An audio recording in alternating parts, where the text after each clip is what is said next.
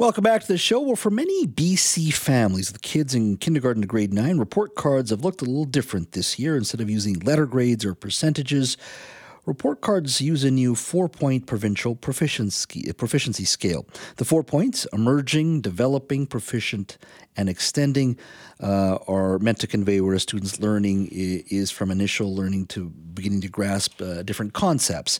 Now, the proficiency scale, emerging, indicates that the student is just beginning to demonstrate learning in relation to the learning standards. There's developing, proficient, and extending. And proficient is the goal for all students, and extending, of course, demonstrates learning in relation to learning standards with increased depth and complexity. So no A, B's, and C's in regards to how yours truly grew up, and many of you out there grew up, of course. It's a different world out there, and I want to talk a little bit about these changes in regards to how teachers are responding to them and how they feel about it, and also parents as well. Joining me now is Clint Johnston, president of the BC Teachers Federation. Clint, thank you for joining us. Thank you, Jazz. It's a pleasure to be on with you. Yeah, it's an interesting conversation, and I know a lot of folks have opinions on this. First of all, how are teachers feeling about this change, the ones that were relying on the traditional grading system and then moving over to the emerging, developing, and proficient and extending conversation? Well, I think as with a lot of the changes that come about in education, they're fine with it in the sense of understanding the philosophy of it, knowing what the intent of it is. As always, it's the implementation and what that looks like that is definitely causing some stress and some workload issues for some of our members in terms of how to deal it, how to convey learning with it. There's no problem there.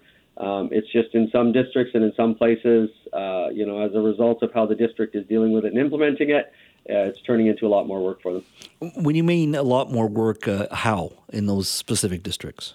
Well, there's a few ways that it does. And the learning order updates maintained an idea of minimum frequency for reporting, and some districts are kind of taking the ball and running with it, if you will, and requiring much more written reporting than we think that the reporting order asks for. So that adds a workload. Mm-hmm. This new way of reporting for some has definitely exposed the cracks in the MyEdBC system that we knew existed. Where teachers are trying to get that work done and the system often kind of falls down, it loses their work, and that adds a lot of work and stress to them in a time where they're implementing something new. So there's a lot of different ways, but for some of our members, it is resulting in more work. I'm curious, as an educator, do you think it's the right way to go? Yeah, I absolutely do. I still have 2 children in the education system, and one of them is getting this kind of reporting this year. I think it's the right way to go, and I think the real stressor that I've always tried to put in these conversations is that parents need to remember this is reporting. This is simply one of the ways that they're finding out how their child is doing. The teaching that's being done, the assessing of the learning, that's all the same. That's not changed. It's simply what's being reported out to you that's different. And we say that the most reliable way still for you to understand where your child is at is to go in and speak to your teacher. There's informal reporting as well, twice a year at least. Mm-hmm. And those are good opportunities to have conversations to get a really in-depth understanding in addition to this reporting. I'm curious because, I didn't have to go through the transition right now. My son's school, they've been doing it before out in Delta.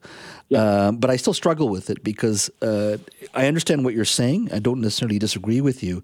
But Yep. Sometimes I think, when you have a grade or you have a specific number, 82%, it's much more specific to me as a description in regards to how, let's say, my son is doing, rather than emerging and developing or whatever other language you may use.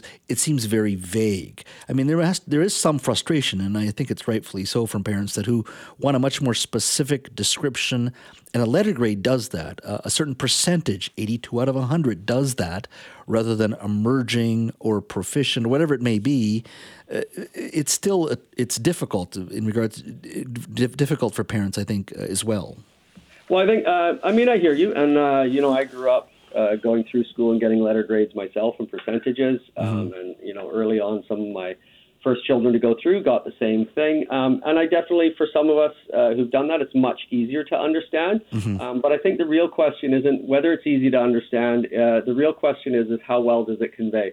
And, numbers are really nice. They're clear, 82 out of 100, like you said, but you have to then dig down, like, where did that come from? And which parts of a child's learning are easy to quantify into those numbers and percentages, and which are really difficult to and require actually some conversation and a more descriptive way of explaining where a student is at. Because I think that's part of what the change was predicated on, is there are some things that can be quantified into numerical and therefore letter grades, but there are some pieces of learning that really can't be quantified like that and that possibly we're being missed out on. So I understand the ease. I understand, that letter being really clear for some people, though what's the difference between an A and an A plus or a B and an A when it's half a percentage, really?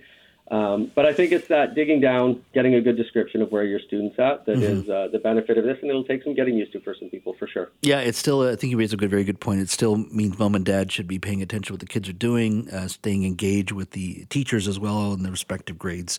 I think there's still going to be parents that will look at this and say, look, my kids are going to compete against kids from China and India and other kids from around the world. We're emphasizing, some would argue, learning over achievement, and I'm not saying that's a bad thing, but some parents would still rather see achievement, because that's how you're going to be judged in the real world, or that's how it's perceived they're going to be judged in the real world, and they still like to see those grades rather than some of these broader descriptors. What would you say to those parents? Well, I think I understand that perception. Again, I think you and I, if I may, are both of a generation where that's probably the prevalent kind of thinking, the perception. But you and I could have a long conversation as well about whether people are really going to be judged on merit and competing, or whether there's other things that happen once you leave the school world. How you measure someone's achievement in a workplace is arguably as complicated and difficult as how you measure somebody's achievement in a classroom. So I'm not 100% sure I buy that argument. I think that what is important indeed is a student's learning. It's lovely when you look at PISA and see how we're doing against other countries, I guess, for some people, but that doesn't really tell you how much each student has learned, how far they've gotten along their path, how far they can get. And that really is what's important. So I hear that concern. But I think as a professional and as a parent, actually, I want to know how my student's doing and what they've learned. And if it means I don't know exactly how they measure up against another mathematics student from a different jurisdiction, I'm okay with that. Now, this ends in grade 9, and then you go to the traditional letter grades in 10, 11, and 12, and that is what you send as transcripts to colleges and universities. Do you ever see that changing? It's an ongoing conversation. There are jurisdictions where this extends all the way up to graduation. It's an ongoing conversation. There is obviously one of the real points that would have to be ironed out is how you transition from the K-12 system then to primarily post-secondary education of whatever form it is, college, university, or even some trades. So there would be things to be worked out, but it's a piece of conversation in different places. I'm not saying I certainly see it coming down the road here. But I also wouldn't rule it out, because when you look at the philosophy of how to assess and gauge someone's learning, it shouldn't really change just because their age increases.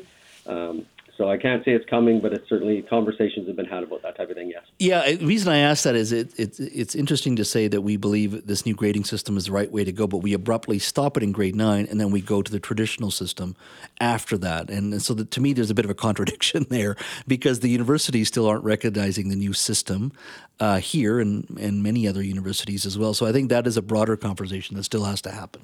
It's definitely a broader conversation, and the nicest way I'll put it is that large institutions have a pace of change that doesn't accommodate quick change, right? So you've got some very large institutions when you're talking about K-12 public education and post-secondary. Yeah. So the ability to get some fairly significant shifts like that, they're going to take time no matter how we approach it. Clint, look forward to having you in the studio soon. Thank you so much for your time today. Really appreciate it. My pleasure. Thank you, Jess.